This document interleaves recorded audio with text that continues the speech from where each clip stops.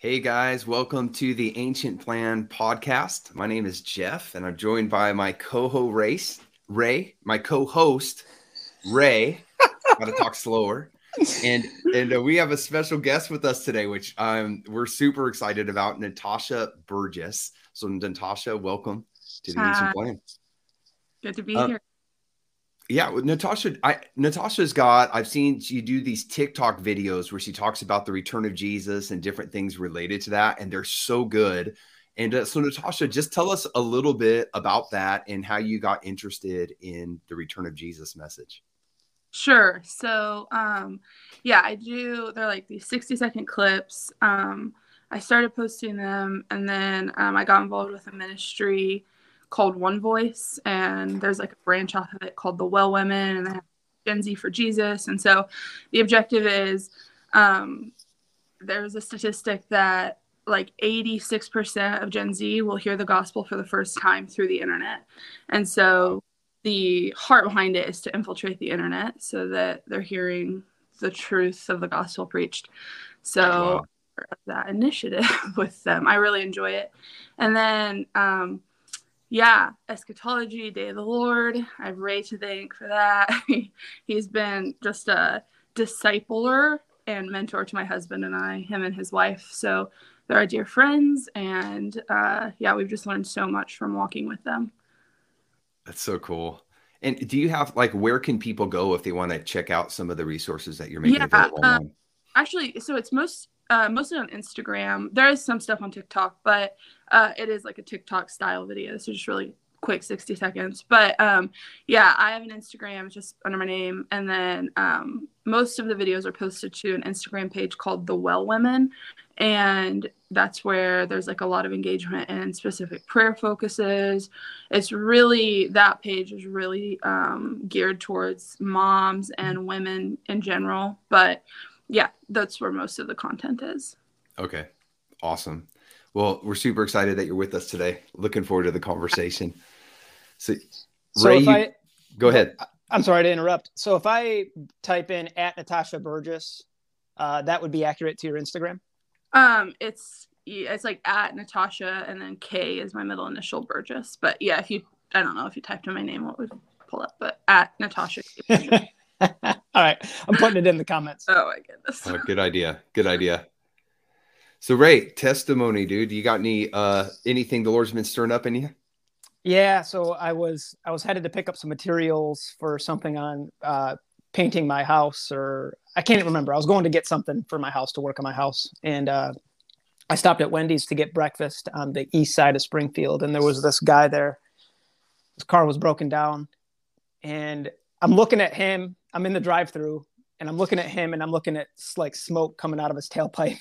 It was a rough situation. Like, I'm pretty sure the car is junk, but I'm looking at him, and he makes eye contact with me, and I'm like, oh, I'm like looking around my car. Do I have a tool, something I can help him with? I knew that I couldn't, so uh, I kind of just went about my business, and then I looked over at him again. He looked at me again, and I'm like, man, if we keep making eye contact, I'm gonna have to go and talk to this guy. So I drive through. I get my breakfast. I kind of ignored it. I was like, there's not much I can do, and so I get my breakfast. I pull out onto, it's called Kearney Street, Oh, and I yeah, start I've been there. yeah, I start heading west. It's down by West Bypass, so I head west on West Bypass towards West Bypass, and the Lord's like, turn around. And so I turn around and I go back to the parking lot and I talk to the guy, and I just shared a couple of things with him. And so anyway, his name is Chris. He's actually a pastor here in town at another church called The Well. And he's actually going to come to Bible study tonight. We do Bible study on Tuesday night. And Oh, so wow. it was cool. It was a cool little matchup that the Lord did. I would have just went about my business, and the Holy Spirit was just like, nah, you got to go back and talk to that guy. And so a lot more happened than that, but I don't want to discuss all the ins and outs of our conversation. But it was the Lord, and it was, set up by him. So it was really good. Wow. Praise God. And, yeah, I guess trying to think. So I'm just I'm trying to think which testimony to share, because your testimony triggered another one. And I'm like, should I go with my original one or should I do this other one? Save the other one for next week. Okay. That sounds good. So yeah, I guess what's just been stirring in my heart is just excitement over what the Lord is doing in this season in the earth. I just feel like we are at such a strategic moment in the earth.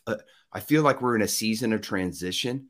And there are just some catalytic things that are unfolding that are in God's grand plan. I mean, to bring salvation and redemption to all the nations. Like, and I'm so excited about that. You know, May 14th, the Send event in Kansas City. You know, my whole family's going to that. We got people from my church that are going to that. I'm so excited for that. The Lord is all over that event. And I feel like it's going to be such a catalytic thing. I think it's going to trigger some things that 20, 30 years from now, I think we're going to be looking back at that event and going, wow, like just the events, that the ripple effect from what the Lord's doing through that, I think is going to be huge for the completion of the Great Commission, to reaching all the unreached people groups with the gospel, to the salvation of Israel, and ultimately to the day of the Lord and the return of Jesus. So I'm just so pumped, man. I'm so grateful to be alive right now, part of the body of Christ. And I also feel excited, but I feel sober at the same time, because I see the need for more, deeper consecration in my own life. And even honestly, in just my own family, my own church, my own everything, I'm just seeing like, oh God, you know, get us to that place. This morning, I was just meditating on 2 Timothy chapter 2, verses 20 and onward. And he's just talking about like how to be a vessel that is used for noble purposes, and the need for consecration, and the need to flee from the evil desires of youth while pursuing righteousness and the things of the kingdom. And anyway, the passage just goes on, but that's just the stuff that's stirring in me. I just feel like so blessed to be alive right now and part of the body of Christ. And yet also sober, like, God, help me to be focused in this season and not distracted. So, yeah, I know that's some of the stuff stirring in me. Amen. That's amazing. Heard from Bob Jones to Mike Bickle, like years ago, probably like 3 decades ago or something. And he prophesied that the Kansas City Chiefs would win the Super Bowl, and that following their win, there would be a gathering at Arrowhead Stadium. So obviously they didn't win in February, but they won last year. And the sin didn't happen last year. No gathering happened because of, like, I think it was like COVID regulations still, and like Casey like upped their mandate again and all this stuff. But this would be the first event since they've won the Super Bowl. And the prophecy was that the event would be a catalyst to the billion soul harvest, like that it would kick off the like clock of the countdown for it. Come on. Yeah, so I agree. And here's the crazy thing. So even in all the apparent delays, you know, because they were wanting to do this in 2020, and you know, they just were having a hard time getting it scheduled because of all the COVID stuff, and it ends up being where you know, Bob Jones prophesied how you know, back then, this is the Kansas City prophetic history, you know, how he talked about in the same way that, you know, Harry S. Truman was a political intercessor for Israel, that even like these this prayer movement that God would be raising up on Harry S. Truman's property in Kansas City would actually be part of the intercessor movement for Israel. Wow. For the salvation of Israel. And of course, we're meeting on Harry S. Truman's property in Truman Sports Complex in Kansas City. And here's the crazy thing this morning. I just saw this morning, an email that was sent out by Lou Engle. The day, you know, when they were scheduling the Send, the only date available to them in that time frame was May 14th. So they, you know, they took May 14th. ends up being May 14th, 1948 was the exact day that the modern state of Israel was birthed, where they announced it and declared their sovereignty, like we're our own sovereign state. And Harry S. Truman, president of the United States at that time, on that day, actually went public and acknowledged them as their own nation, their own modern state of Israel. So I don't know. There's just so much. It just makes me stand in awe of the Lord. And even with all the COVID stuff, it's like, we're just trying to get a date. And the Lord's like, I got this. Like, I'm so in control. Trust me, everything's right on time. It's unfolding exactly as I have it scheduled and planned. And things like that just remind me, even of the prophetic promises that are in Scripture. Everything's going to happen exactly as he says, even when it looks like impossible, it's going to happen. I think of and I know we could go off on this, but the very fact that there is a modern state of Israel today. I mean, there was a day where so many of the prophecies about the Messiah's return, it's like they happened in Jerusalem, and it's all these events surrounding Jerusalem. And it's like, there is no state of Israel for almost 2,000 years. Yeah. And it's like, how could those prophecies possibly be fulfilled? That nation doesn't even exist anymore. And then here we are, out of seemingly nowhere. It comes again in 1948. And it's like, God's going to do it. Like it's going to happen exactly like he said. So that's what's stirring to me. Say that again. Oh, can a nation be born in a day? Yeah. Yes. I'm always like, oh my gosh. Well, and it makes you realize too how the church fathers, like the first century church, thought. Like it was so, at that point, so normative for Israel to be exiled, and so they always would trust. Like it would be normal to be like, all right, I shouldn't say normal, but it was like par for the course. They get exiled, and then the expectation is they'll be back. Like they're coming back. It's and so for them to stay on course, especially when you study the church fathers and how they talked about eschatology, it's like they didn't separate it from Israel and Jerusalem, and because they knew they didn't need to, because they knew no matter what the state of affairs was after 70 AD, like they'll come back. It's all coming back. Yeah. And that's the Mosaic covenant. I mean, that's what in our last episode, we studied the Mosaic covenant in Deuteronomy 30. That's exactly what God said would happen. He says, when you disobey, I'm going to discipline you, but I'll bring you back. And we're just seeing it unfold exactly like the scriptures said it would. So good. Okay. So we'll do this and then we'll jump into the study. So I want to, just say like what we're doing now in season 1 of this podcast is we're studying the larger biblical storyline that scripture tells. So we're just looking at key stories from Genesis to Revelation that follow the development of the plot line of the one major story that the Bible is telling from Genesis to Revelation. And so we have the 4 parts of the biblical storyline. We do this every week. But the first major part in the plot development is creation, Genesis 1 and 2, where God creates the heavens and the earth, the people, everything that's in the earth. Everything's going great. And then until Genesis 3, where the next major development in the biblical story happens, the fall. And that's where Adam and Eve disobeyed God, and they brought a curse. They embodied a sinful nature. They brought a curse upon themselves and all of natural creation. And that was a crisis. And so the third part of the biblical story begins in that same chapter, which is redemption.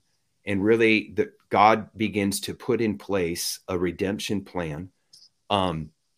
Starting in Genesis 3, he kind of announces it.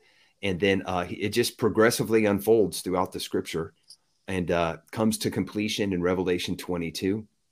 And that's the last part of the biblical story, is the final restoration, which is Revelation 21 and 22, where God's redemption plan comes to completion and God is living on the earth with his righteous people forever. And there's no more sin, no more curse, no more suffering.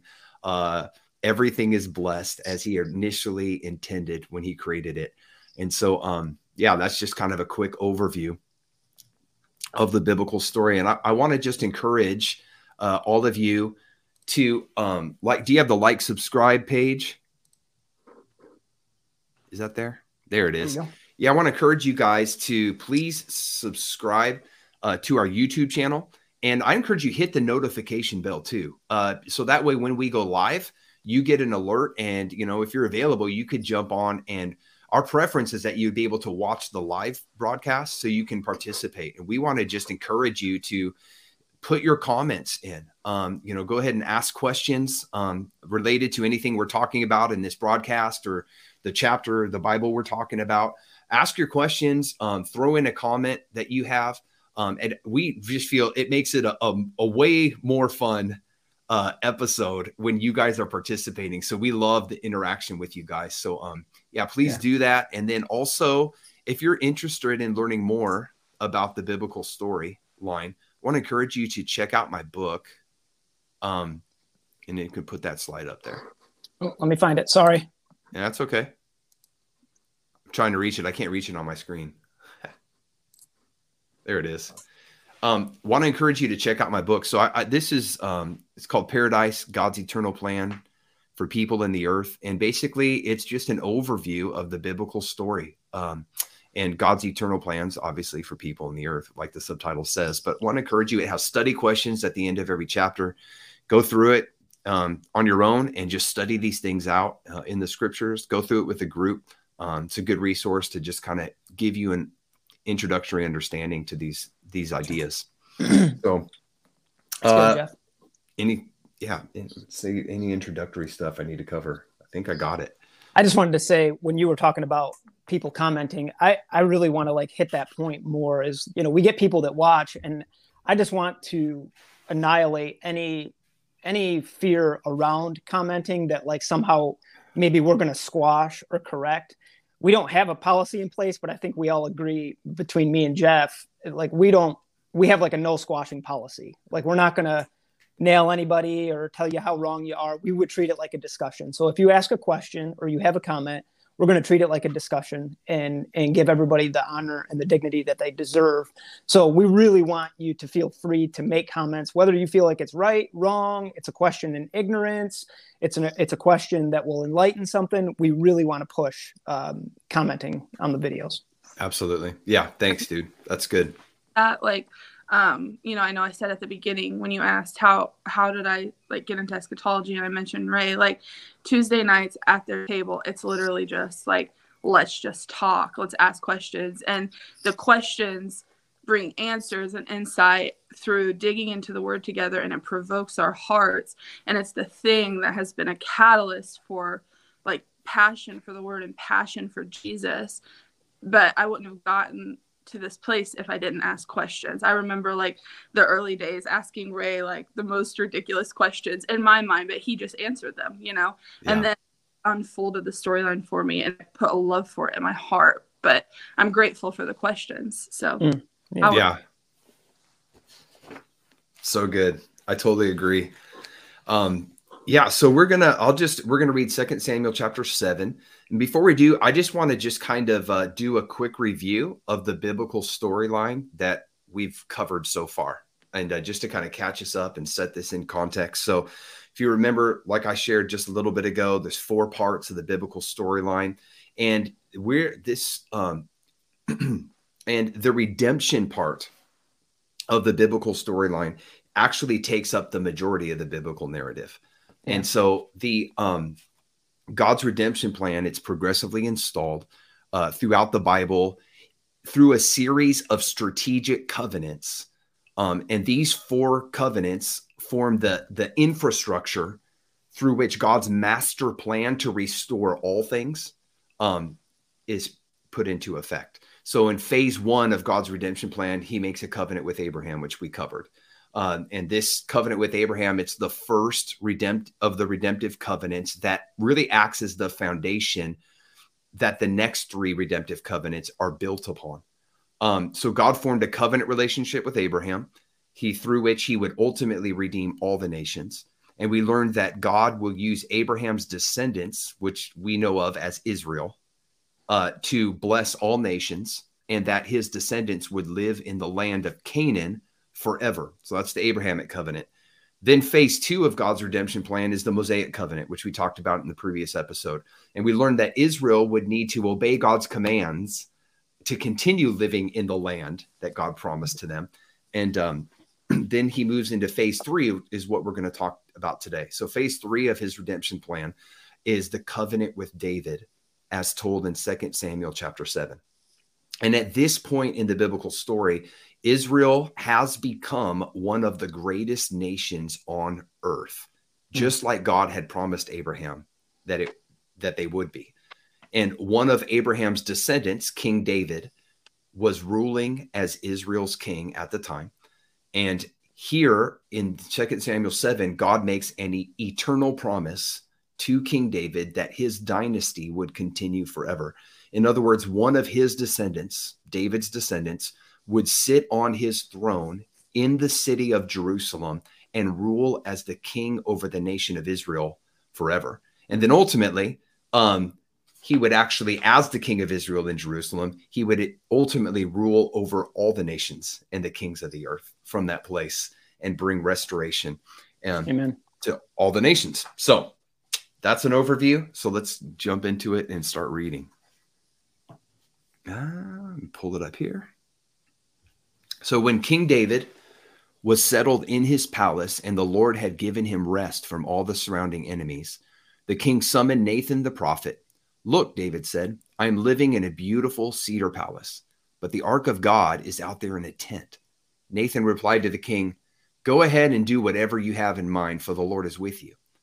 But that same night, the Lord said to Nathan, go and tell my servant David, this is what the Lord has declared. Are you the one to build a house for me to live in? I have never lived in a house. From the day I brought the Israelites out of Egypt until this very day, I have always moved from one place to another with a tent and a tabernacle as my dwelling. Yet no matter where I have gone with the Israelites, I have never once complained to Israel's tribal leaders, the shepherds of my people Israel. I've never asked them, why haven't you built me a beautiful cedar house? Now go and say to my servant David, this is what the Lord of heaven's armies has declared. I took you from tending sheep in the pasture and selected you to be the leader of my people Israel. I have been with you wherever you have gone, and I have destroyed all your enemies before your eyes. Now I will make your name as famous as anyone who has ever lived on the earth. And I will provide a homeland for my people Israel, planting them in a secure place where they will never be disturbed. Evil nations won't oppress them as they've done in the past, starting from the time I appointed judges to rule my people Israel. And I will give you rest from all your enemies. Furthermore, the Lord declares that he will make a house for you, a dynasty of kings. For when you die and are buried with your ancestors, I will raise up one of your descendants, your own offspring, that I will make his kingdom strong. He is the one who will build a house, a temple for my name, and I will secure his royal throne forever. I will be his father, and he will be my son. If he sins, I will correct and discipline him with the rod like any father would. But my favor will not be taken from him as I took it from Saul, whom I removed from your sight.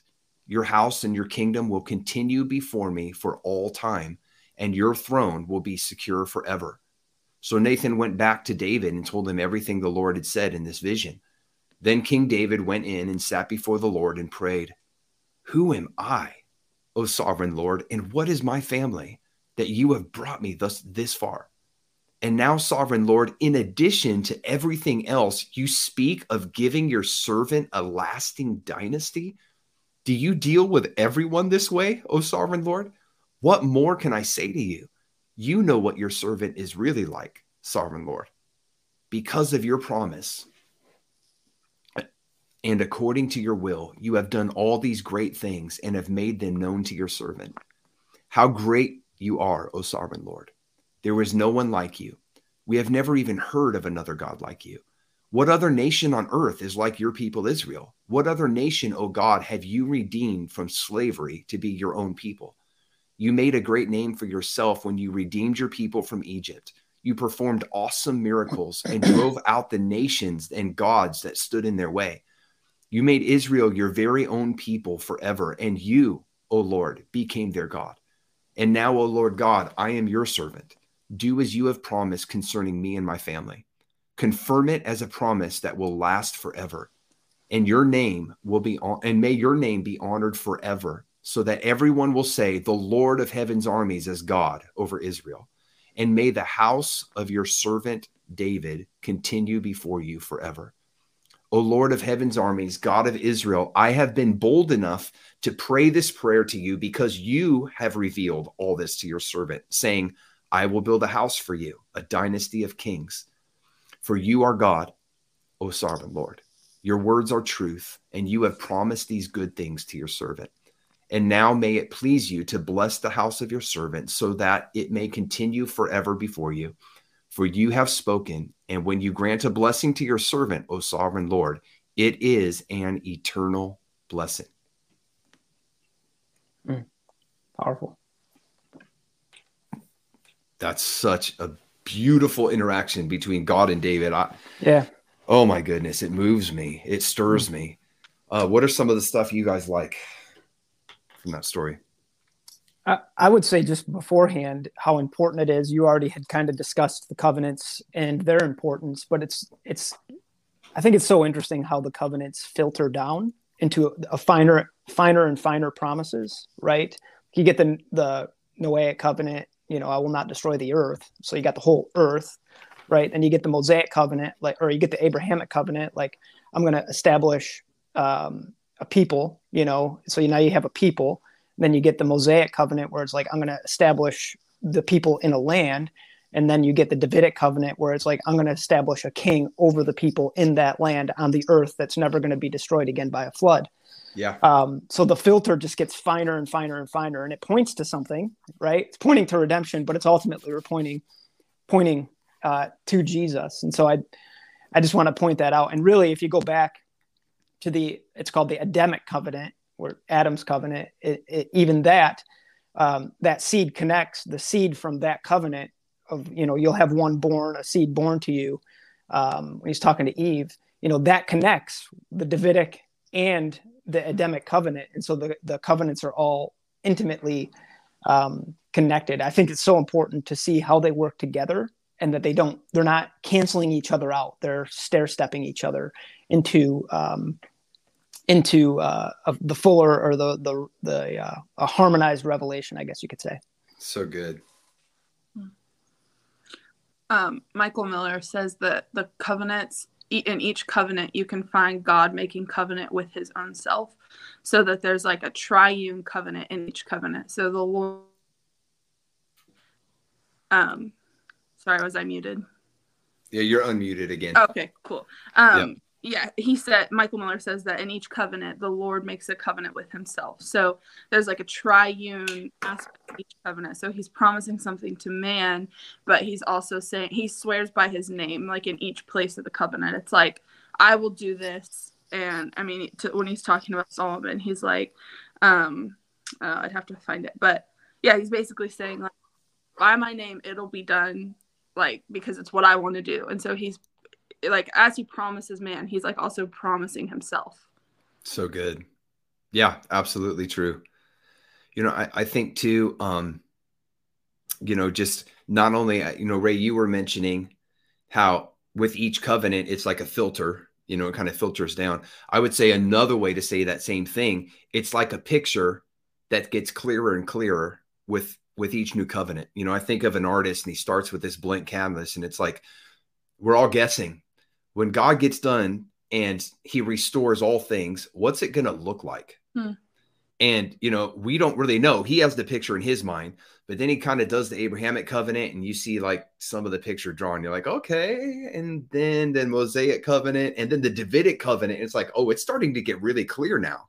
It's going to be one of David's descendants. He's going to be in Jerusalem on a throne, ruling Israel forever. And you're starting to just get this picture that with every covenant, it's like another layer gets laid on the picture, and it becomes clearer and clearer, and we can see it and we can visualize it. And even that's what the prophets really did.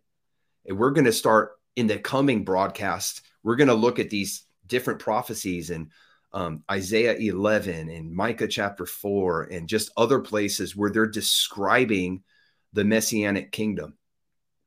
and they paint a whole bunch of details in full color in those passages. So it's, you go through these as the story unfolds, and you can see clearer, like, oh my goodness, I'm getting it. Like, I'm seeing what it's going to look like. And when I can see the picture, I can visualize myself in it.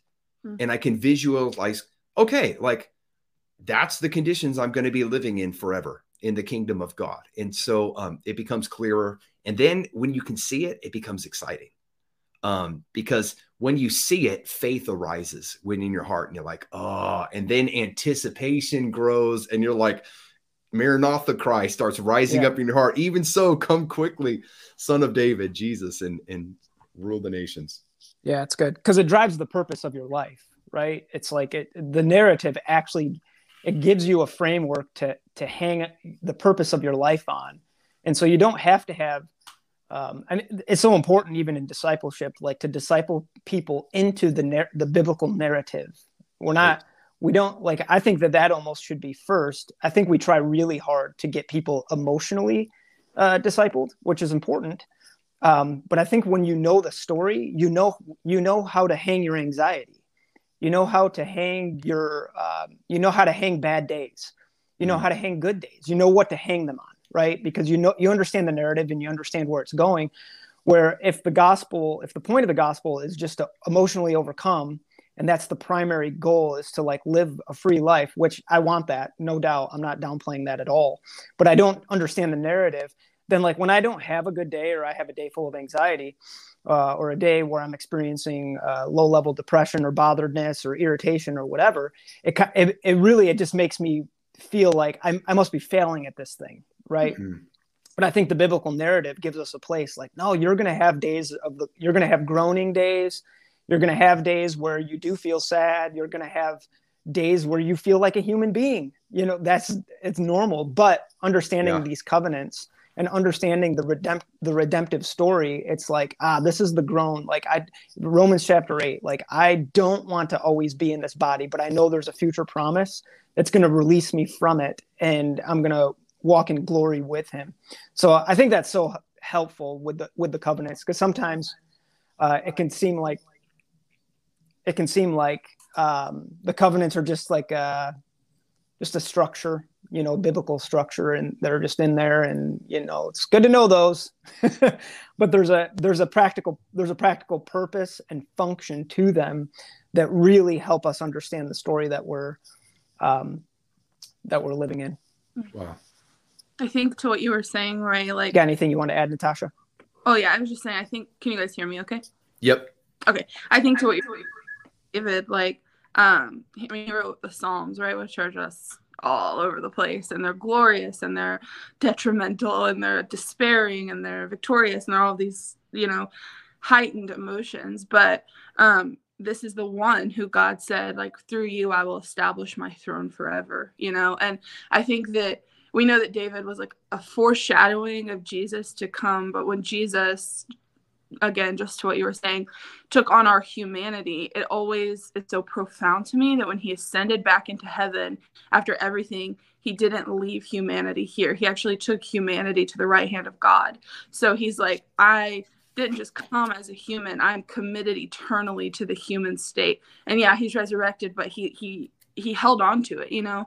And I think it's such a powerful testimony of the ultimate plan of redemption for humanity, that Jesus chose not to forsake it when he had already fulfilled everything that needed to be fulfilled in a human form. That's good. Amen. We're going to look at too later on. Hopefully we'll get to it at the end. There's a scripture in Acts where, you know, he quotes David in the Psalms prophesying about the resurrection of Messiah, which is really good. It ties into your comment. It's so good.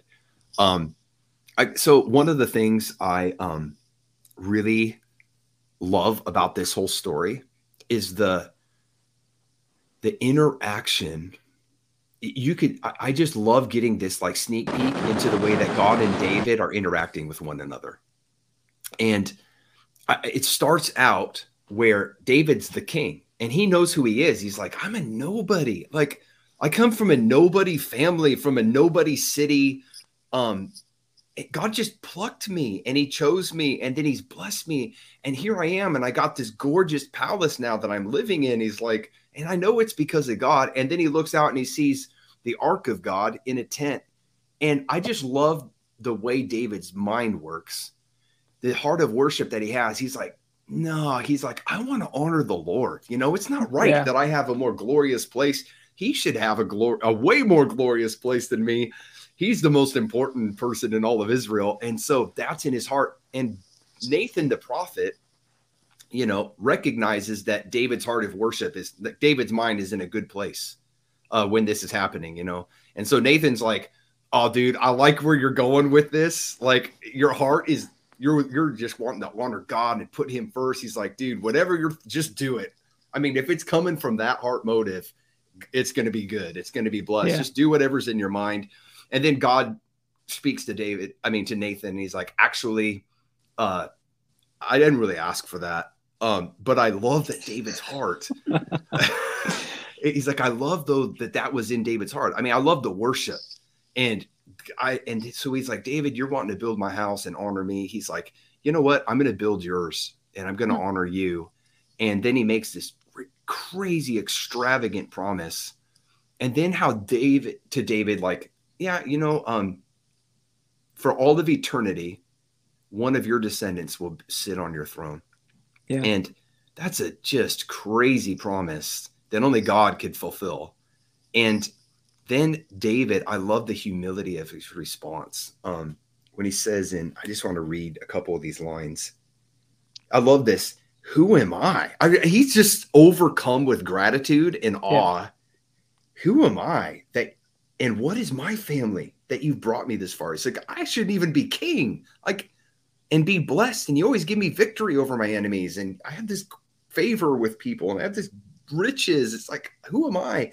And then he says, and as if there weren't enough, now you promise me an everlasting dynasty.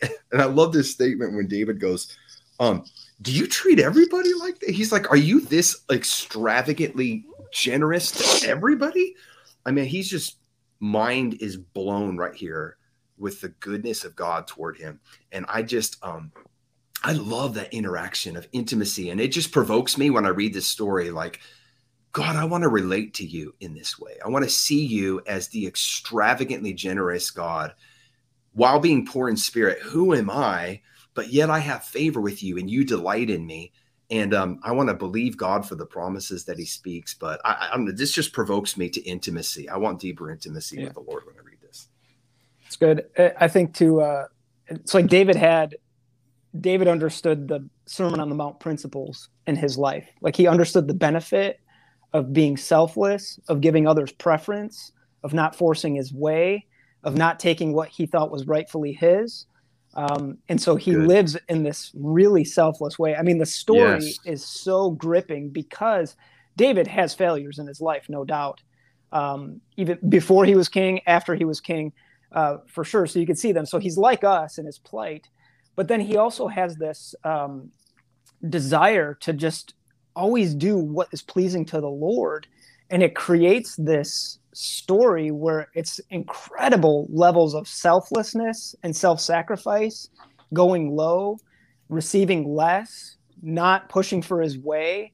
And so it's so awesome. Like when you watch the testimony against Saul, and Saul was literally, he was the opposite, pushing for his way, protecting what was his, being defensive, you know, all of these things. And so you see the difference in the fruit and how that plays out in two different people's life in the story.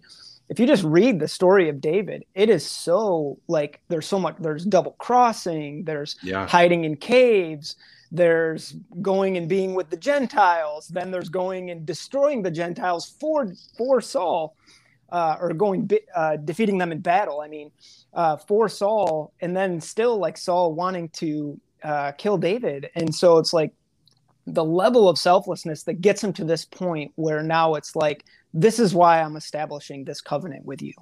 It's because your heart aims to please me even when you're going to be done wrong, right? And that's a hard place to get in our flesh. That's actually not even possible. Without the Holy Spirit, no way. Not happening. You know what I mean? And so that's what I love about David is I want to identify with him in that way. Yeah, I got struggles I have failures in my life, but I can allow even the Lord's will for my life to be delayed so that my enemies can see his goodness. Does that make sense? Yeah. It's like, and I shouldn't even say my enemies. I should say people that irritate me, right? Yeah. I can take a step back so they can take a step forward, because he works it out every single time.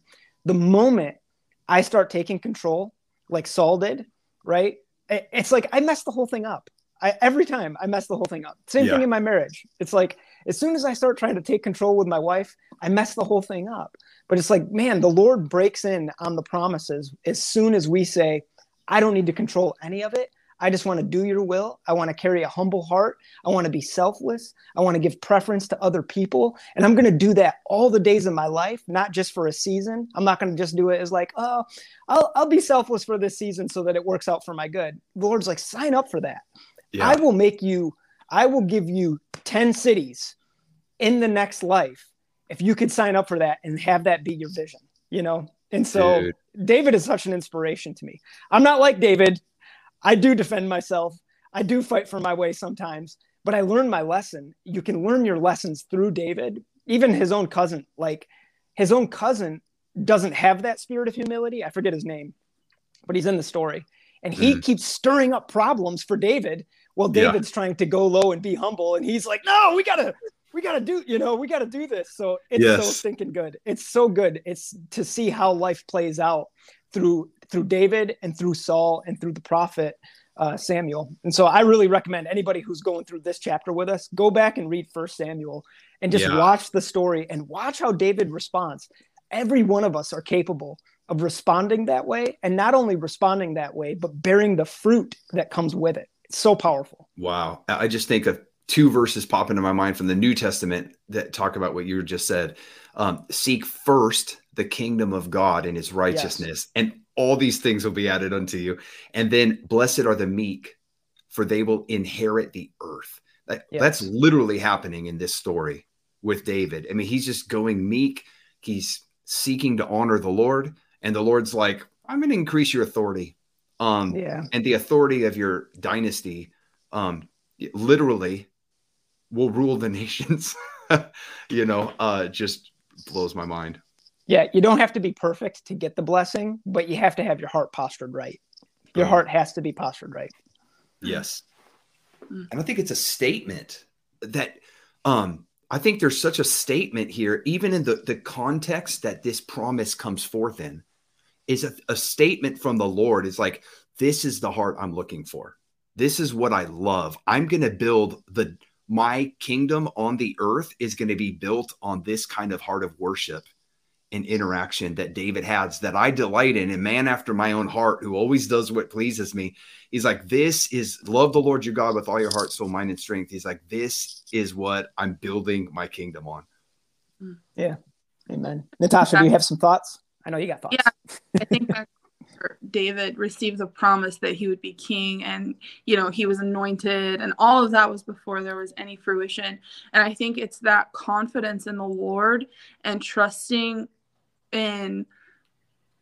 that God is who he says he is and does what he says he'll do, that allowed David to serve Saul in the way that you're talking about. Like, he wasn't worried about what Saul was or wasn't doing, he was, but he wasn't like trying to control it, right? He wasn't trying to affect change on his own or produce some specific outcome. He was just like, okay, I'm here. I'll literally die for Saul, but there's a promise on my life. I'm going to be king of Israel. And he didn't tell Saul that. He wasn't flaunting. He was just like lowly, and I think that was the contrite heart the Lord was looking for. Come on. The other thing that came to mind was actually in the New Testament as well. The woman with the issue of blood, she references David. She reaches out to Jesus and she says, Son of David, have mercy on me. Wow. And she's saying to him, like, remember what David did for the Gentiles. Like, remember how he reached out and he helped and how he met us. He met your ancestors, met my ancestors, so you can reach out and heal me. And she, with those words, like, she provoked Jesus and reminded, I believe, this is how I perceive it, reminded him of like, hey, you're of the lineage of David and he had mercy on my people. So will you heal me, Wow. I have never made that connection with that story before. Ray. That is awesome. Bible study 2 months ago, all Ray. Oh my goodness. Come on. It's so good. It changes everything. I think it carries that like revelatory reading of scripture that's available to all of us. It carries the weight of the covenants into the New Testament, into the life of Jesus, and then it makes them applicable to our lives, especially as Gentiles. Like, yeah. And so will you, Lord? Wow. That's powerful. I don't know why I can't hear Natasha on my phone. So I'm turning her on my computer, turning off my phone. And so. Gotcha. Oh, you can hear me. I hope I'm not like messing something up on my end, but. No, you're doing great. I think his internet just froze up on us too. So. Yeah. Oh, there he is. He's back. I'm back. All right. So we can keep talking about what you like about this passage. But I'll just go into the second question. Do you have any questions about this passage? And I'll just start us off actually, because we have one from Lydia. Thank you so much, Lydia, for asking your question. So let's read it and we'll give our best shot, see if we can give a decent answer. She said the word house keeps jumping out at me. So I'm assuming in that she's talking about when he's wanting to build a house for God. And then God said, well, I'm going to build a house for you. So what is the importance of the physical church building? Is that just a Western thing we've made a necessity? I have no strong opinions. I'm just curious. Okay. Awesome. I appreciate that question. So I think when he's talking about house in the context of this passage, I mean, when David's saying, I want to build a house for the Lord, I think he's talking about the temple. I mean, a physical place of worship where the Ark of the Covenant would rest, and Solomon later built it, Solomon's temple. So I think he's speaking of the temple, which is a place of worship, and where people come to meet with God.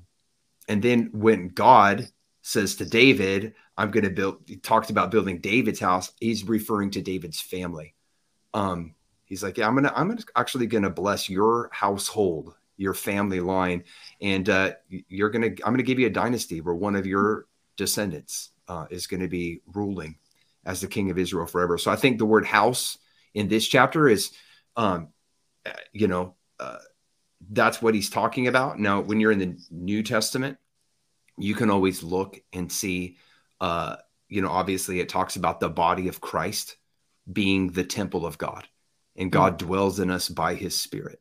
Not only as individuals in the body of Christ, but corporately, that we are being built together into a house. I think it's Ephesians chapter 2 talks about that. So you can kind of track that and study it out. Do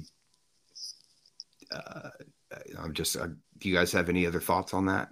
I'll let Natasha go first. Oh boy. No, I really don't have a strong opinion. My heart burns for 24-hour prayer and worship.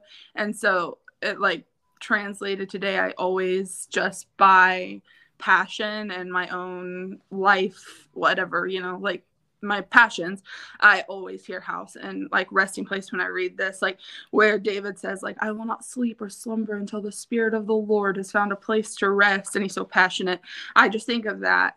My mind always just goes to like us being a people who are exactly that, the temple where the Spirit of the Lord can rest, and that it's so like good. I don't think David was actually saying like I'll physically stay awake until the temple is built or whatever. I think he was saying like my life will be about one thing, and it's going to be that the Spirit of the Lord can rest here. And I think it's a commission of sorts to us to have lives that are, hey, my life will be one thing, that like I won't do anything else of importance over this one thing being of importance, that the Spirit of the Lord can rest on me. That's so good. Yeah, I would just say that the practical side of this question that she's asking about the Western church and have we just made it a necessity? I think the building is, the point is to unite and celebrate, right? And so you see that in the New Testament. In synagogue, they would go to synagogue. So they call it synagogue, we call it church.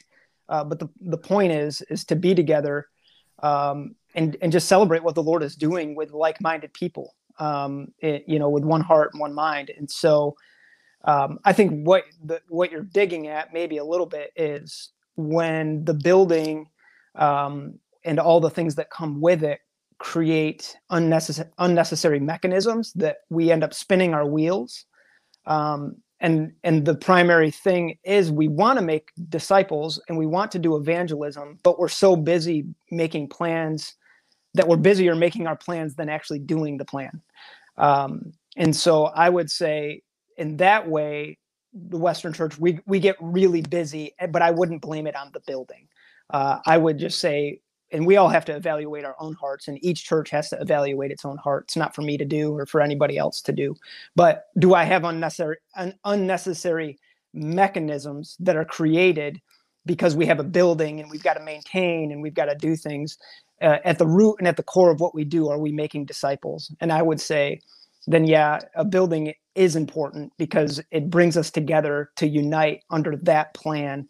And so I don't think it's just a Western thing. I think it's a family thing. We just have to make sure that we have the same motive while we're there. We want to make disciples and we want to evangelize. That makes sense.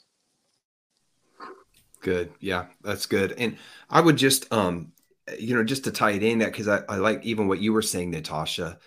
I think it's Psalm 132 that you were referencing when David makes a vow to the Lord. He says, I will give myself no rest until, a resting place is built for the God of Israel and that kind of thing. And he's thinking of a temple where God's presence dwells and they're hosting the presence of God. But I think the longing that was in David's heart that's expressed in Psalm 132, that is the Maranatha heart cry. It's the longing for God to dwell among us and in his power and in his glory. And that is, and of course, his mind at that time, he's thinking, I want to build a temple for God. But ultimately, I think God creates a people, even in the new covenant, who he says, they're my temple. I dwell among them by my spirit. But here's the crazy thing. In Revelation 21 and 22, we really have the ultimate fulfillment of God's desire to dwell among people. And where the New Jerusalem descends to the earth and God in the flesh, Jesus, the Messiah, the son of David, every eye will see him. Like we physically will see him. We will worship him and he will physically dwell among us.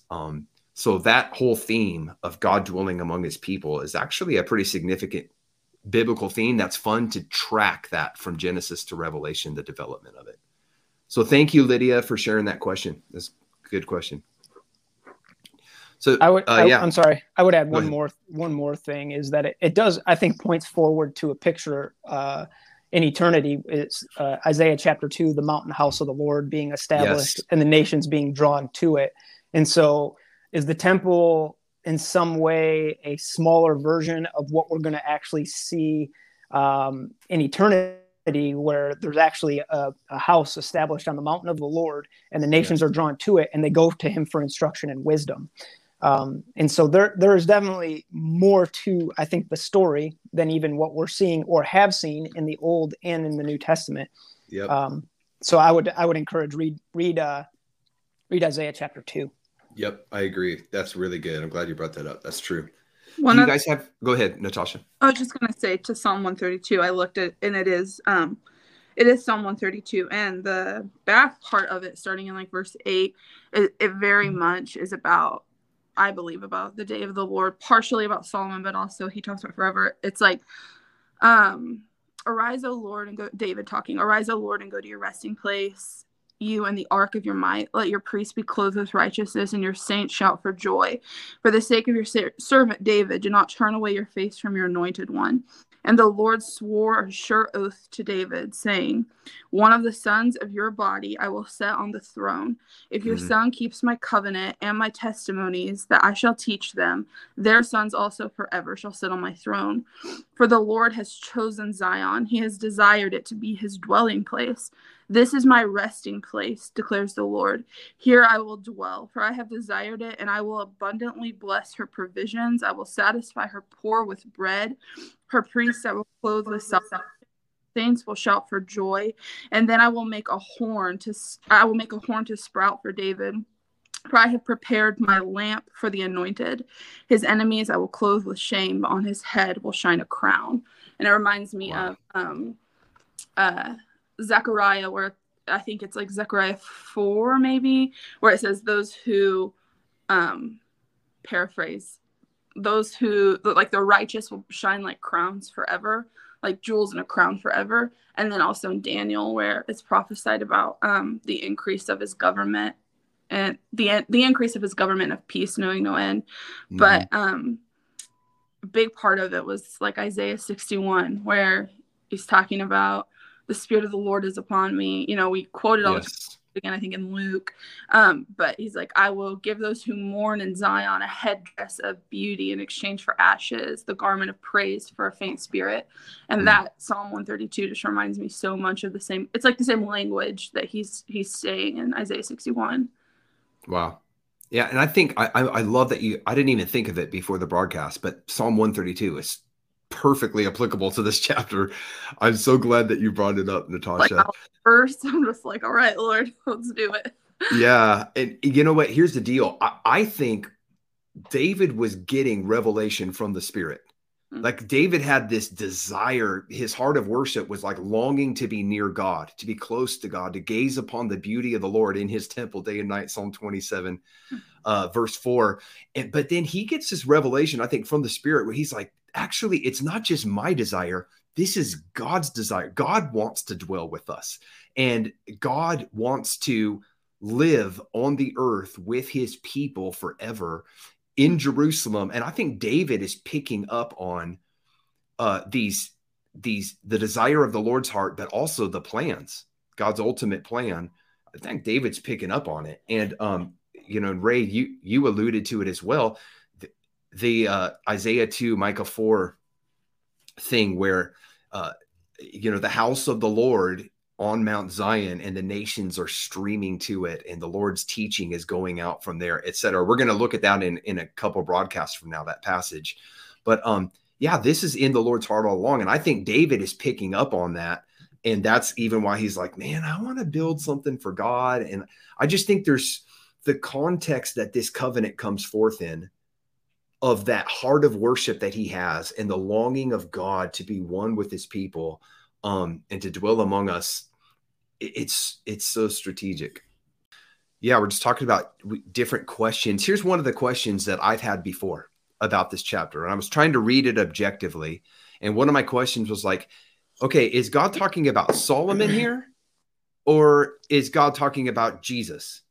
And I think it's both. He's referencing both here. Can you hear us now, I can, Natasha? Woohoo. Can you hear? Yes. Glory to God. So I also hear her on the phone now, so that's good. Perfect.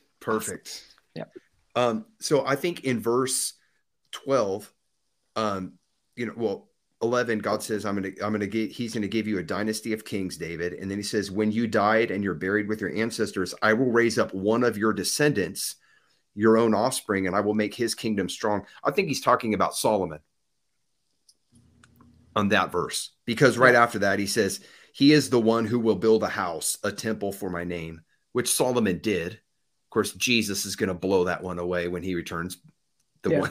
But anyway, but he's, and then he says, but then it says, and I will secure his throne forever.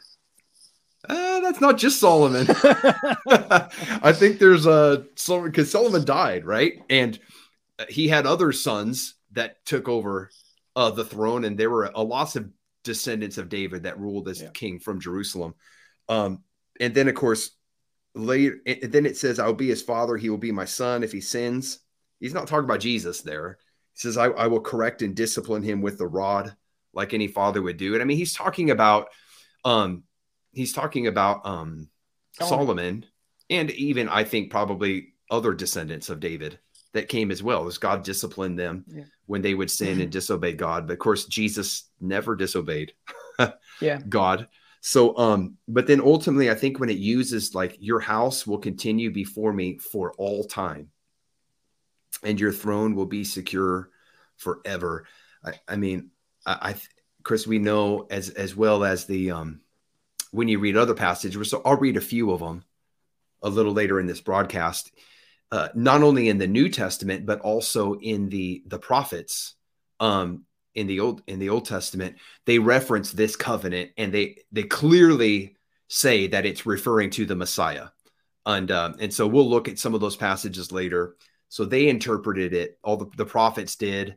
And then, of course, the apostles in the New Testament interpreted this as referring to ultimately the Messiah, who would be a descendant of David, would rule. And the Messiah his rule would be from everlasting to, it would go on and on and on, and it would never end. So was that clear? Yeah. It's to me. Go ahead, Natasha. Are you sure? Yep. Okay. I love in it's chapter 7, verse 12. When your days are fulfilled, you will lie down with your fathers, and I will raise an offspring up after you.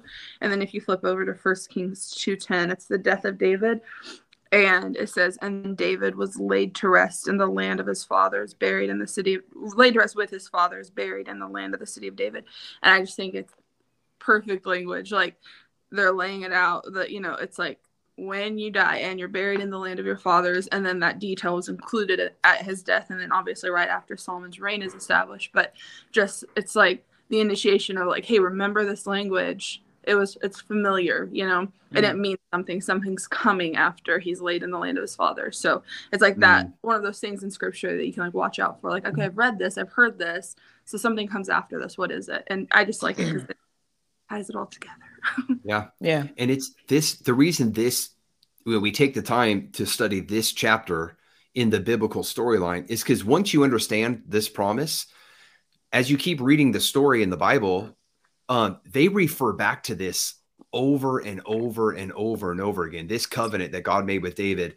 And I mean, if you don't understand what's happening here, sometimes you're not going to get all the references, but later on, as you continue the story, you're going to be like, oh, I know what they're talking about here. They're talking about when God promised David. So that's why it's important to take time to get this. For sure. So what do you guys learn? Oh, go ahead. I was just going to say that this is what makes sometimes reading even like the covenants, not so much the covenants, but like the prophetic scriptures, sometimes a little bit confusing, is like, it's like mixing together. Like, have you ever taken like a sand thing and you pour sand in it and you have like different colors and they're like mixing together, but it's like wavy and they're interlocked. It's like you're getting like a near and far kind of the prophetic word has a near and far fulfillment, and so he's definitely talking about Solomon. But then when he links the word forever, you have to sit there and think to yourself, well, wait a minute, like even Solomon kind of was not great in his last days, and then later you're going to have the Babylonian exile. So how can you use the word forever if it's not literally forever? And so you have to then thrust it forward into Jesus at that point. But we know that now I think some would read where it says that he'll discipline him with a rod. They would say maybe that was the cross. I don't think that. Like, that's not, I think he's specifically talking about Solomon there.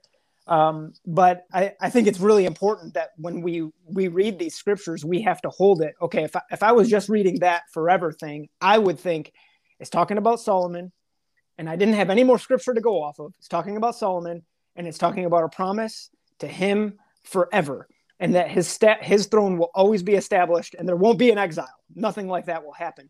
But luckily we have the rest of scripture to go off of and harmonize with. And so then we can go back and say, oh, I see what he's saying now. Like forever, this comes in the fulfillment or comes with Jesus or in the Messiah. Yes. So it's the same thing when you're reading prophetic scriptures. You feel like you're reading something and it's like, okay, this is definitely for them. This is definitely for them. Ooh, that's weird. This one little word or this one little sentence doesn't seem like it fits their current situation. And so, and it's hard because you can't even become excellent at interpreting it. You almost have to live in the suspension of it and be okay with it. It takes faith to like read it and believe it in the way I think the authors and the Spirit were intending. And, again, there's a principle that's good. There's this principle or scripture interprets scripture. And it's so important, and as if the story ended at chapter 7, the biblical story. It's like, okay, well, David's dynasty is going to continue forever. What's that going to look like? And but as the story, it didn't end there. And when you read the rest of the story, all the Old Testament prophets, the New Testament apostles, even Jesus himself refers back to this covenant and clearly ties it to the Messiah's reign, who is a son of David, and he will reign forever and ever and ever. And so anyway, that's why it's important. We don't just come up with our own guesses. Right. What did the prophets and the apostles, under the inspiration of the Holy Spirit, when they were writing scripture, how did they interpret that? And there's tons of passages that say it was the Messiah. And the temptation becomes, and not to open up a huge can of worms, I don't want to go too far down this road, but like, if you have a hard time reconciling it in your mind, even with the prophets, the temptation is to spiritualize as a spiritual reality. Oh, he must have been like telling David about a spiritual reality that still existed even when after the throne was lost. And so I don't think that would honor or represent scripture very well. But then you have that, especially more from maybe like a liberal scholars would take it that direction.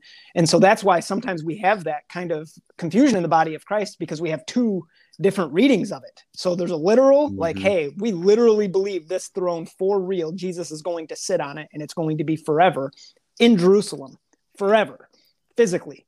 And then you have others who say, no, we're seated in heavenly places now. That was a spiritual reality that David was receiving a revelation of.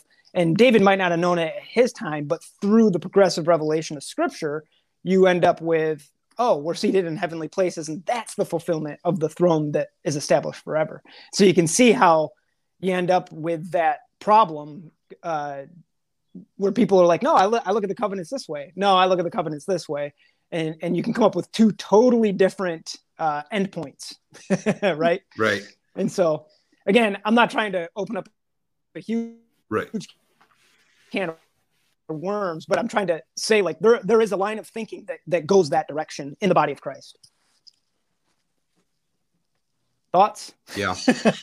No, that's good. I kind of have all these thoughts going. I'm like, I could carry that on, that conversation, that direction. I have all these thoughts on that. But you want to keep going. Okay. Yeah. No, it's, yeah. I would just say this, like one of the, I think it's so important to understand the biblical storyline as it unfolds.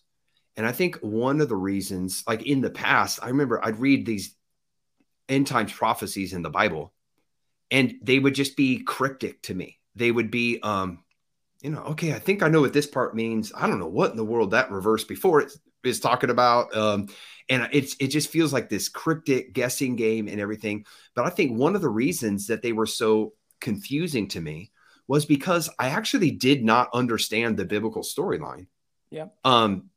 I just my theology started with Matthew 1 pretty much. And I was like, oh, Jesus, right? And of course, it all points to him, but there's a story that was unfolding. I didn't get the Abrahamic covenant. I didn't get the Mosaic covenant. I didn't understand the Davidic covenant. And so all the things in these Old Testament prophecies, end times prophecies in the Bible that refer back to these covenants, because God's like, I'm not starting a new story. The end times isn't a separate thing that God's doing. It's the completion of the story he's already been writing for thousands of years. And I hadn't read the first, 2/3 of the book, so to speak, and understood it. So I'm coming into these end of the story prophecies, and I'm like, gosh, I don't understand what this is talking about. But when you take the time to start at the beginning of the book, work your way through it, and then you read the end times prophecies, and it's like, oh yeah, I know what that's talking about now. He's talking about that covenant with David, and then it just makes sense. And it's like, okay, yeah, I can picture this now. I get where this is going. And that's why we're taking the time to do that in season 1 here.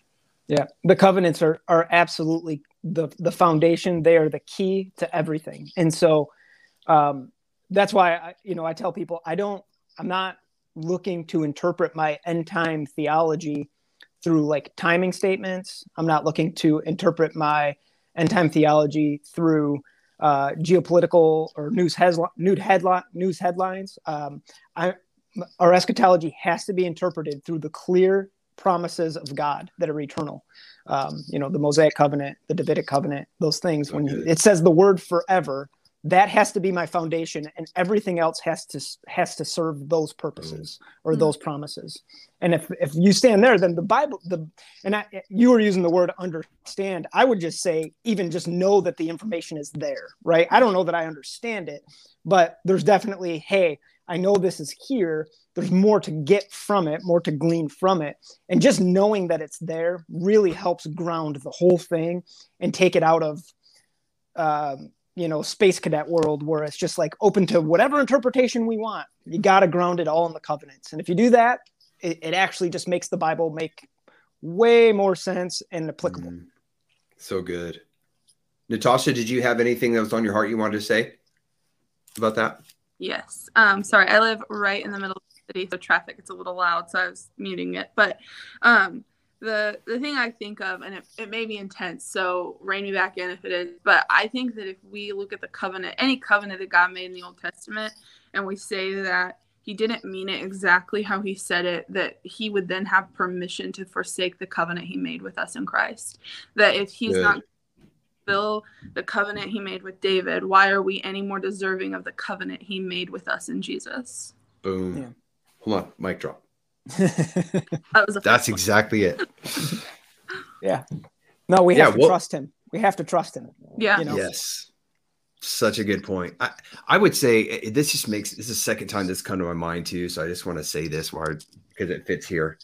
I think sometimes I hear, people, they'll talk about and they do a good job. And I think this is good. And I think there's some good teaching on this in the body of Christ where they're talking about like, hey, what are the promises that God has spoken to you about your life or about your calling, your children, your household, whatever it is, and about your business, and you need to like write those promises down and steward them and pray over them and meditate on them and, build your faith in those promises. And I think that's actually biblical. I think that's healthy to do that. But here's what I would take it, a step further, which is even more. I think of those type of promises as the little p promises. And all of us have our little p promises that God makes to us, where, hey, you're going to do this in your calling and you're going to whatever, your family for this, your finances, your career, your business, whatever it is. And I think that's good.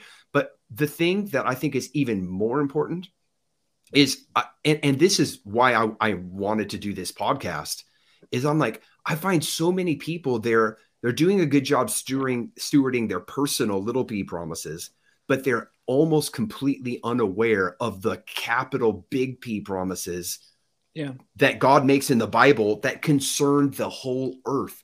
And I'm like, hey, that's great. What you say about your belief in God for your business, for this breakthrough, for this platform. But can you, what are the big P promises that God has made in the Bible? And I think sometimes even about the end times, people are building their theology so many times off a dream or a vision, or this prophet prophesied this and said this. And I think those can be helpful, but they can also be wrong and unhelpful. And my thing is like, hey, before I'm just proclaiming, and I have dreams and visions a lot of times from the Lord, and I love that. I'm thankful for that. But I think I'm like, man, I need to understand the big P. I mean, there are some really big, well-known, trustworthy prophets canonized in the Bible, like Isaiah, like Jesus, like Peter, like Paul, like David, who had some massive end times prophecies, and we almost neglect those completely and spend all our time listening to and I don't mean this to come across as critical, but I was going to say YouTube prophets, but we're on YouTube right now, right? Talking. Right. And I don't think that's contemporary type prophets, but almost spend no time studying the canonized prophecies that are sure, certain, absolute, guaranteed. And I think we need to spend more time studying those and becoming familiar with those, writing them down, meditating on them, praying them. And then it will actually give us a more accurate grid to interpret and discern the little p prophecies that come in a contemporary context. So good.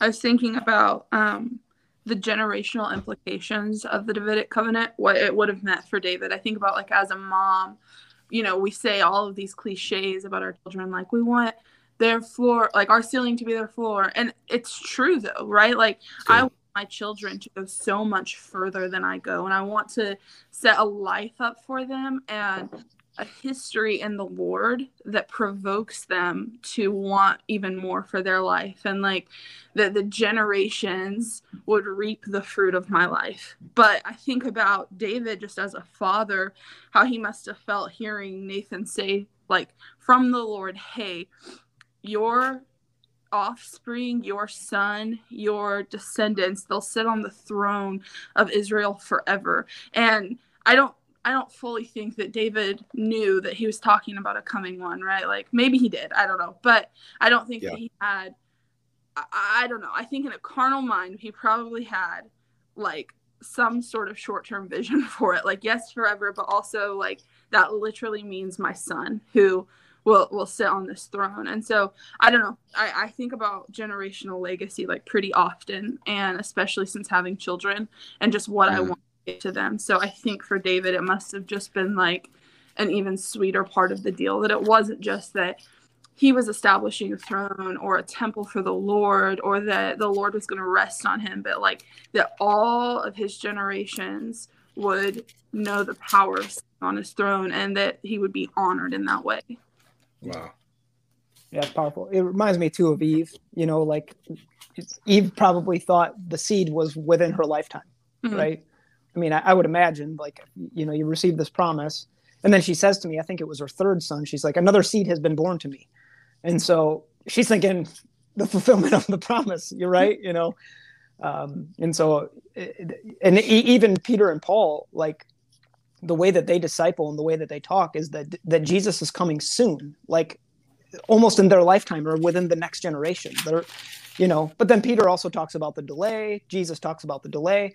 And so like there is this growing, or there is this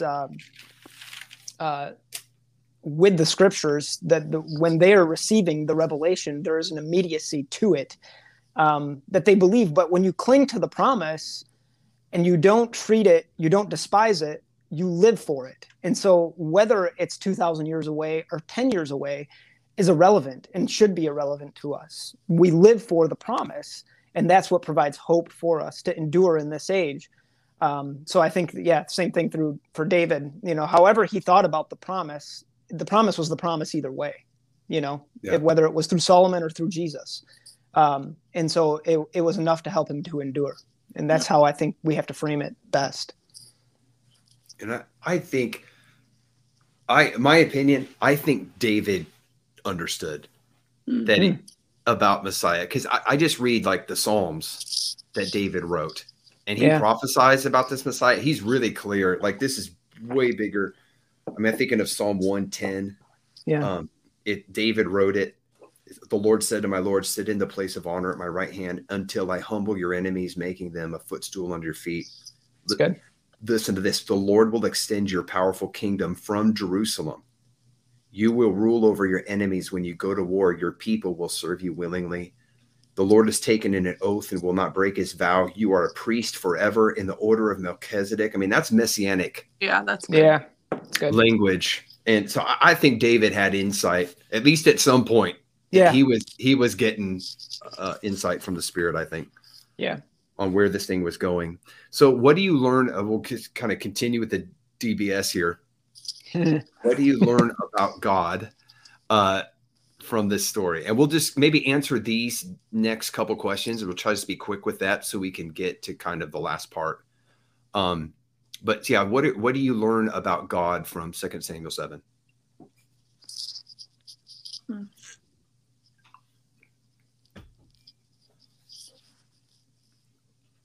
I kind of said it earlier, and it's the main thing that has stood out, but just that his faithfulness, like that he actually is fulfilling, has fulfilled, and will fulfill, right? Like when we say Maranatha, it's like he came and he is coming. Like there's one who was and there's one who is and who will be.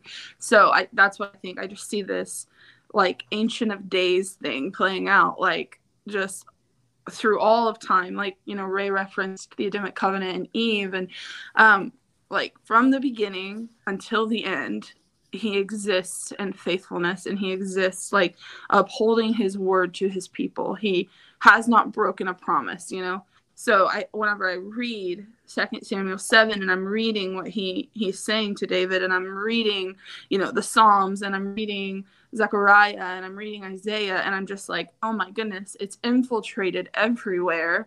And so I think it's like, then it needs to infiltrate my own life. Like if this is the thing infiltrating scripture, it has to be the thing infiltrating my heart, my motives, the way I'm interpreting these smaller promises, the way I'm raising my kids, the way I'm stewarding my marriage, like all of it. It has to be filtered through the lens of there is an overarching thing happening here, and I don't want to be on the outside of that.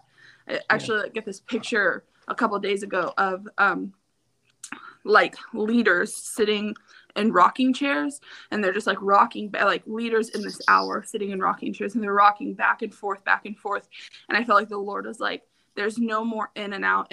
Like you're in, or you're going to find yourself on the outside of what the Lord is doing. And that's not to say there's not mercy to come in, right? Like there's so much mercy to come in, but we have to who are hungry for what it is he's doing in this hour, and we have to thirst for it, right? So this provokes me to thirst more, to know, like, Lord, what are you saying and what are you establishing? I don't want to miss it. Good. It's good. I love that. How about you, Ray? What do you learn about God? This is a super simple one, but I think it's important, is that we don't have to be perfect people to still walk in the Lord's will. David is just so far he's so far from perfect, and we're going to see even later in 2 Samuel just how far from perfect he is. True. But he still uses us. And so I said it earlier, it's the heart posture. Like Mike Bickle says it all the time. There's a huge difference between somebody who is sinning and they're glad that they're sinning, and then there's somebody who's sinning and they're remorseful for it and they're repenting for it. And that's me. Like I have failure, and I don't want to make excuses for it. I want to find my way out of it. And I think that's David.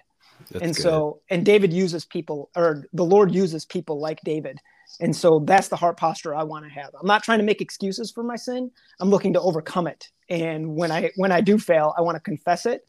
And then I want to be used by the Lord. And I think that's the people that the Lord uses. And so if you're thinking I got to be perfect for the Lord to use me in the way that he's going to use me in my life, you don't, but you do need to posture your heart correctly. And that is a heart of repentance that is willing to admit when you mess up, and to serve and to go low like David. And so I think if we carry that heart posture, the Lord will see his plans in our life through until the end. So that's the big thing I see here.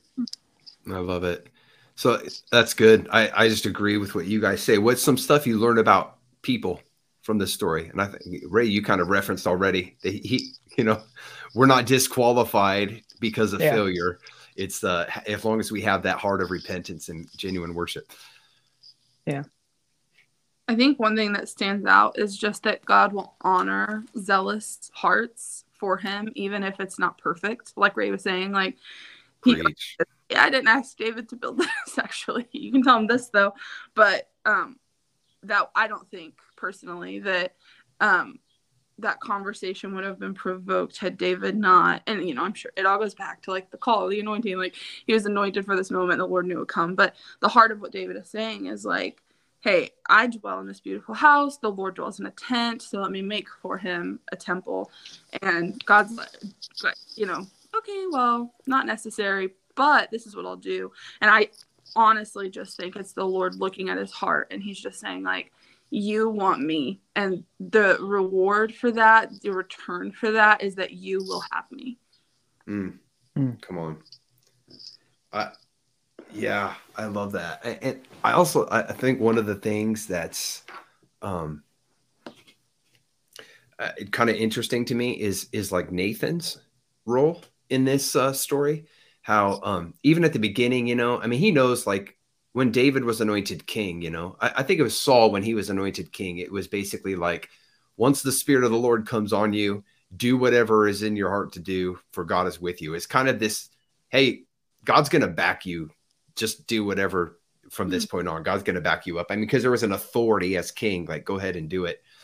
And Nathan knows that is true about David. He's the Lord's anointed. And David's like, I got this idea. I want to do something to honor the Lord. And Nathan's like, dude, I love serving this king. Your heart is in the right place. And just do it. Yeah. God's going to be with you. Yeah. But then it's interesting, even that, I don't know. I guess it just makes me think like sometimes, there's just no substitute for hearing from the Lord. Yeah. And I think sometimes we can miss it. Even when, I wouldn't call that a really bad miss maybe, but, because David's heart was in a good place and Nathan was picking up on that. I think Nathan was like, oh, I like the worship. That feels like a God thing coming off your heart. I like it. But he had to hear clearly from the Lord. So I don't know. I guess what I learned about people from that is it just makes me like, like God help me not to like, just jump out ahead of you sometimes thinking I'm discerning something. Like give me the ear to hear, rightly. So what about, what's something you learned from this story? How can you apply it in your life? And then I want to spend a little bit, 10 minutes or so on the very last question. We've already talked about it, but I want to actually look at a few scriptures together, and put them up on the screen about how this points to the return of Jesus and the larger biblical story. But before application, how can you apply what you learned in this story? Go ahead, Natasha.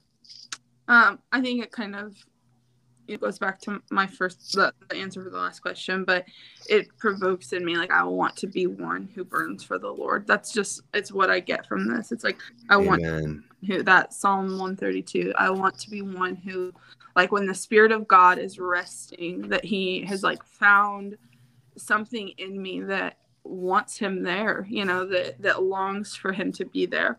That's what I want my life to be about. So whatever else comes, right? Like whatever that means, whatever it looks like. I was actually thinking about something that I think specifically millennials and Gen Z can take from in this passage is like David wasn't doing what he was doing for the Lord for greatness, and he wasn't doing it for popularity or for more influence. He wasn't concerned if Jerusalem and Israel would understand the implications of what he was doing. He was doing it because it was on his heart to do for the Lord, and he wasn't looking for some sort of popularity from it, And I think that's like a huge draw and temptation for my generation, is like a stage and a platform. And so it's like, we have to be presence people. We have to be people who, if it's just ministering to the Lord, that we're willing to faithfully steward just ministering to him.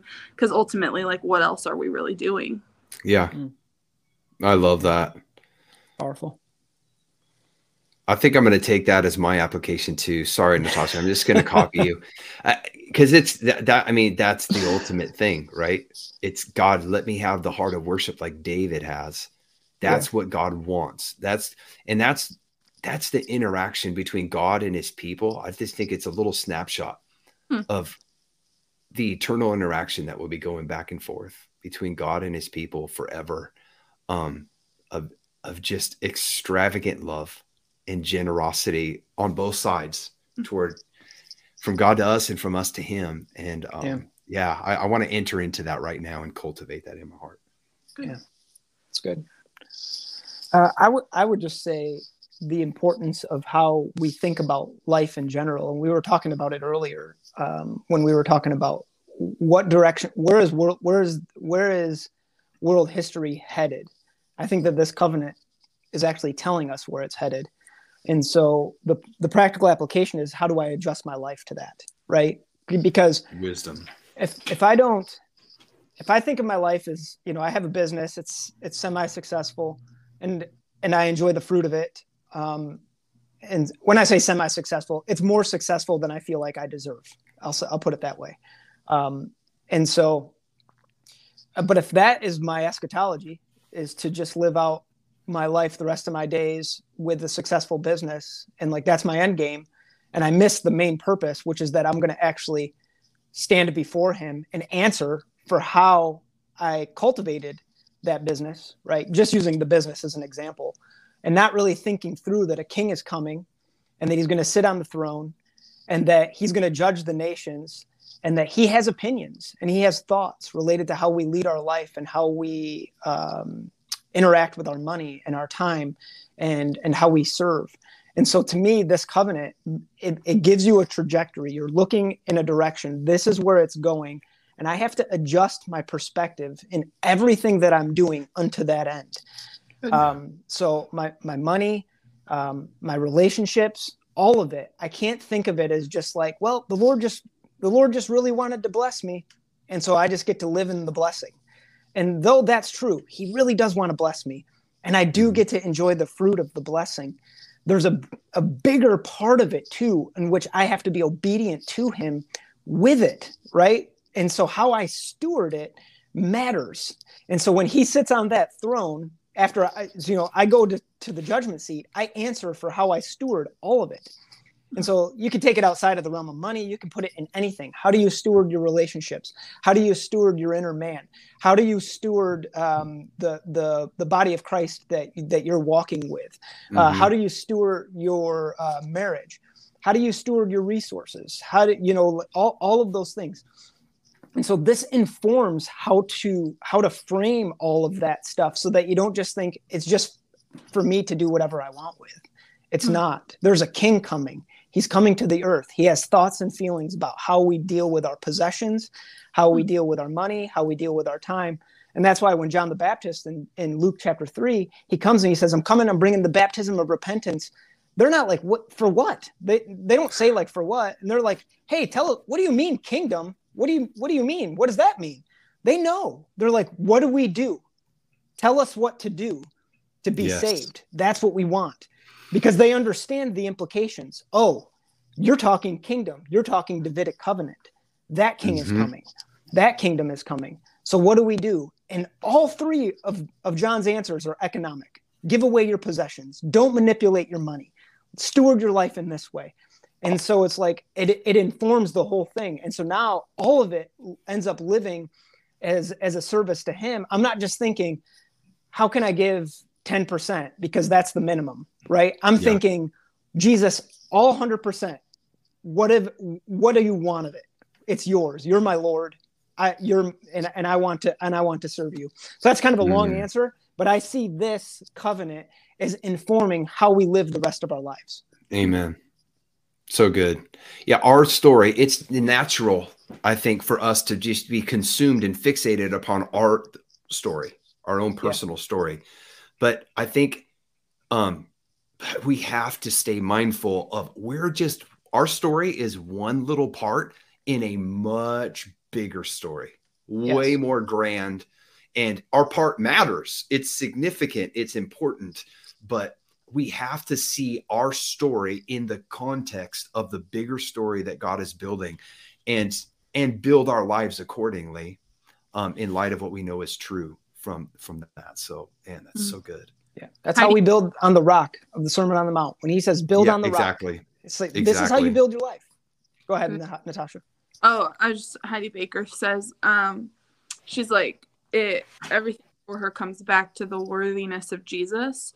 That when you see him as the worthy one and the beautiful one, and you recognize, like, really not just here, but actually like deeply recognize the worthiness of the Lamb, what he gave up and what he is worthy of in return, she says you're left with nothing and no other response but to just offer yourself up to be spent however he wants to spend you. So whatever it is, wherever you're called, whatever he asks you to give up or walk away from or lay down, like all the treasures of the earth, that it's just nothing compared compare to being spent by the worthy one, you know? So good. It's perfect. Yeah. I wanted to just real quickly, I just wanted to just highlight a couple just scriptures. Couldn't help yourself on that Isaiah 11, could you? I know. We're going to look at this in depth next week. But again, Isaiah prophesies, out of the stump of David's family will grow a shoot. Yes, a new branch bearing fruit from the old root. It's kind of a quirky little wording that he uses there, almost parabolic.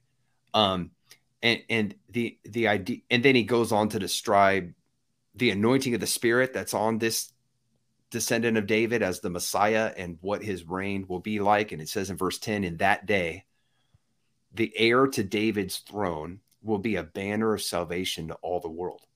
And the nations will rally to him, and the land where he lives, again, that's Abrahamic covenant language, Jerusalem, will be a glorious place. And of course, he describes it. I cut out some verses in there because we're going to look at it next time. But I think it's interesting, the word stump of David's family. When you picture a tree stump, it's almost like a tree that was once glorious and in full bloom and beautiful is now cut down. Like it's almost like it's just a stump left. It almost looks like its days are over.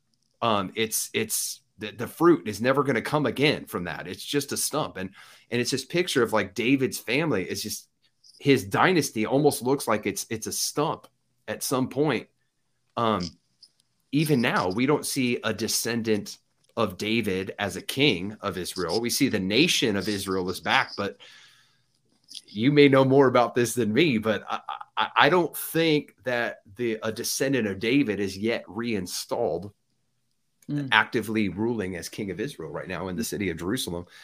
It's not there. It almost, and before that, there was no nation of Israel. So it almost looks like Davidic dynasty. That thing it had its day. And I think, but Isaiah's like, nope, out of that stump, it looks like it's nothing. A shoot is going to grow. And it's the Messiah who is a descendant of David, a new branch who will bear fruit from the old root. And then he goes on to describe that is going to be that tree in its greatest day back in Solomon is going to its greatest day is yet to come. And of that tree. So I love that language. I think it hasn't fully happened yet, and I don't want to get too far in because I know you will next week, but like verse 12, he will raise a signal for the nations and assemble the banished of Israel and gather the dispersed of Judah from the four corners of the earth. Jews live everywhere right now. Descendants of Judah and of Israel, they're all over. And we're seeing, I think, like even just with what's happening in Ukraine, it's something like 200,000 Jews returned to Israel with Russia. Wow. So we're seeing this start to unfold, but it's not in fullness yet. Yes. Yeah. Amen. And that's, and then I'll just show this couple scriptures here too, that refer to the Davidic covenant. Matthew 1:1 is probably, I love this one because Matthew is writing his gospel. Specifically, he's aiming it at the Jewish people. So he's appealing to people who are deeply familiar with the Davidic covenant and the Abrahamic covenant. And they're this Messiah, if you're going to convince a Jewish person that Jesus is the Messiah, like they're not even going to give you the time of day and listen to you if that Jesus isn't a descendant of Abraham or a descendant of David. And I love the very first sentence that Matthew starts his gospel. This is the record of the ancestors of Jesus, the Messiah, a descendant of David and of Abraham. And then he gives the genealogy to prove it, that he actually is. So he's like, let's just deal with this right up front. Cause I know like, you're not going to listen to another thing I say if I don't establish this. And again, that's referring to that Davidic covenant. Matthew 21:9.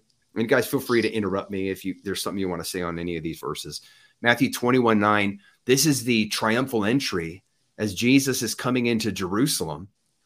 And these people, they're wanting him to, at this moment, they're thinking of him as the Messiah. And Jesus was in the center of the procession. And this is like a little tiny foreshadowing of the return of Jesus, the ultimate procession. He's going to have the escort of escorts into the city of Jerusalem. But Jesus was in the center of the procession, and the people all around him were shouting, "Praise God, for the Son of David. Again, because they knew that's the Messiah that they're expecting. Blessings on the one who comes in the name of the Lord. Praise God in the highest heaven. Of course, Jesus gets crucified instead of coronated at that moment.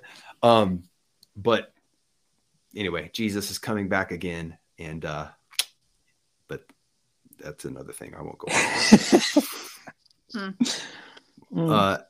And then this scripture too, I want to just look at two more.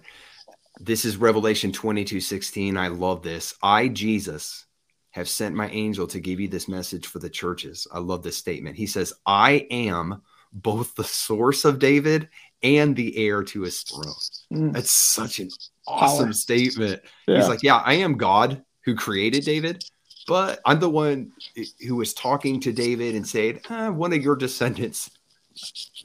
That's so crazy to think about. Both. Yeah. Yeah.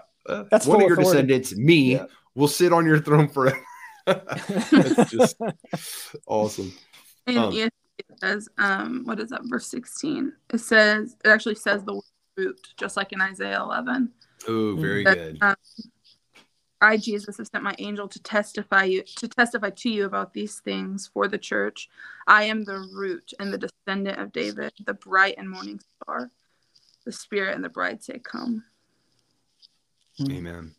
And again, this is a small sample. This is the last verse I'll look at, but there's so many. I mean, it's all over the place. It is all over the scriptures, referring back to the Davidic covenant, the Messiah being the son of David. I mean, that title is like, I know when I used to read that, I'm like, oh yeah, Jesus is the son of David. And it didn't register with me how significant that was. But I just think once you see it, it makes the scriptures just come alive. Here's Peter is preaching in Acts chapter 2. And he says, dear brothers, think about this. You can be sure that the patriarch David wasn't referring to himself, for he died and was buried, and his tomb is still here among us. But he was a prophet, and he knew God had promised with an oath that one of David's own descendants would sit on his throne. David was looking into the future and speaking of the Messiah's resurrection. He was saying that God would not leave him among the dead or allow his body to rot in the grave. God raised Jesus from the dead, and we are all witnesses of this. So let everyone in Israel know for certain that God has made this Jesus, whom you crucified, to be both Lord and Messiah. Anyway. So powerful. Yeah, I just love the verses. Any other thoughts, guys, that you wanted to throw out there before we kind of close, shut down here? I've exhausted all of my thoughts. All right. Wow. That's something right there. You got so many good ones. Oh, I don't know. Yeah. I hear you. Okay. Well, hey, Natasha, thank you so much. This has been so rich having you on here. And just thanks for joining us and taking, a bunch of your time. Yeah. We'll do it again. Yeah, for sure. We need to do it again. So thanks for jumping on. Yeah. And again, check out Natasha's Instagram at Natasha K Burgess. And there it is. And so I encourage you to check that out. She's got some great videos that she makes, just like short little TikTok videos on different things about the return of Jesus and how to posture our hearts in light of that are excellent resource. Thanks. Okay. Yeah. And then again, I encourage you to subscribe to our YouTube channel and, like it, share it with others, hit the notification bell so you can join the live chat and throw your comments in there and make it a better show, your questions. Thank you, Lydia, for asking your question today. And then again, if you want to just learn more about the biblical story, I encourage you to check out the book that I wrote. You can just scan the QR code with your phone and it'll take you right to it on Amazon. Paradise, God's Eternal Plan for People in the Earth. And it'll give you an overview of the biblical storyline. So thanks for joining us today, guys. And we'll look forward to the next show where we're going to talk about the reign of the descendant of David, the Messiah in Isaiah chapter 11. God bless you.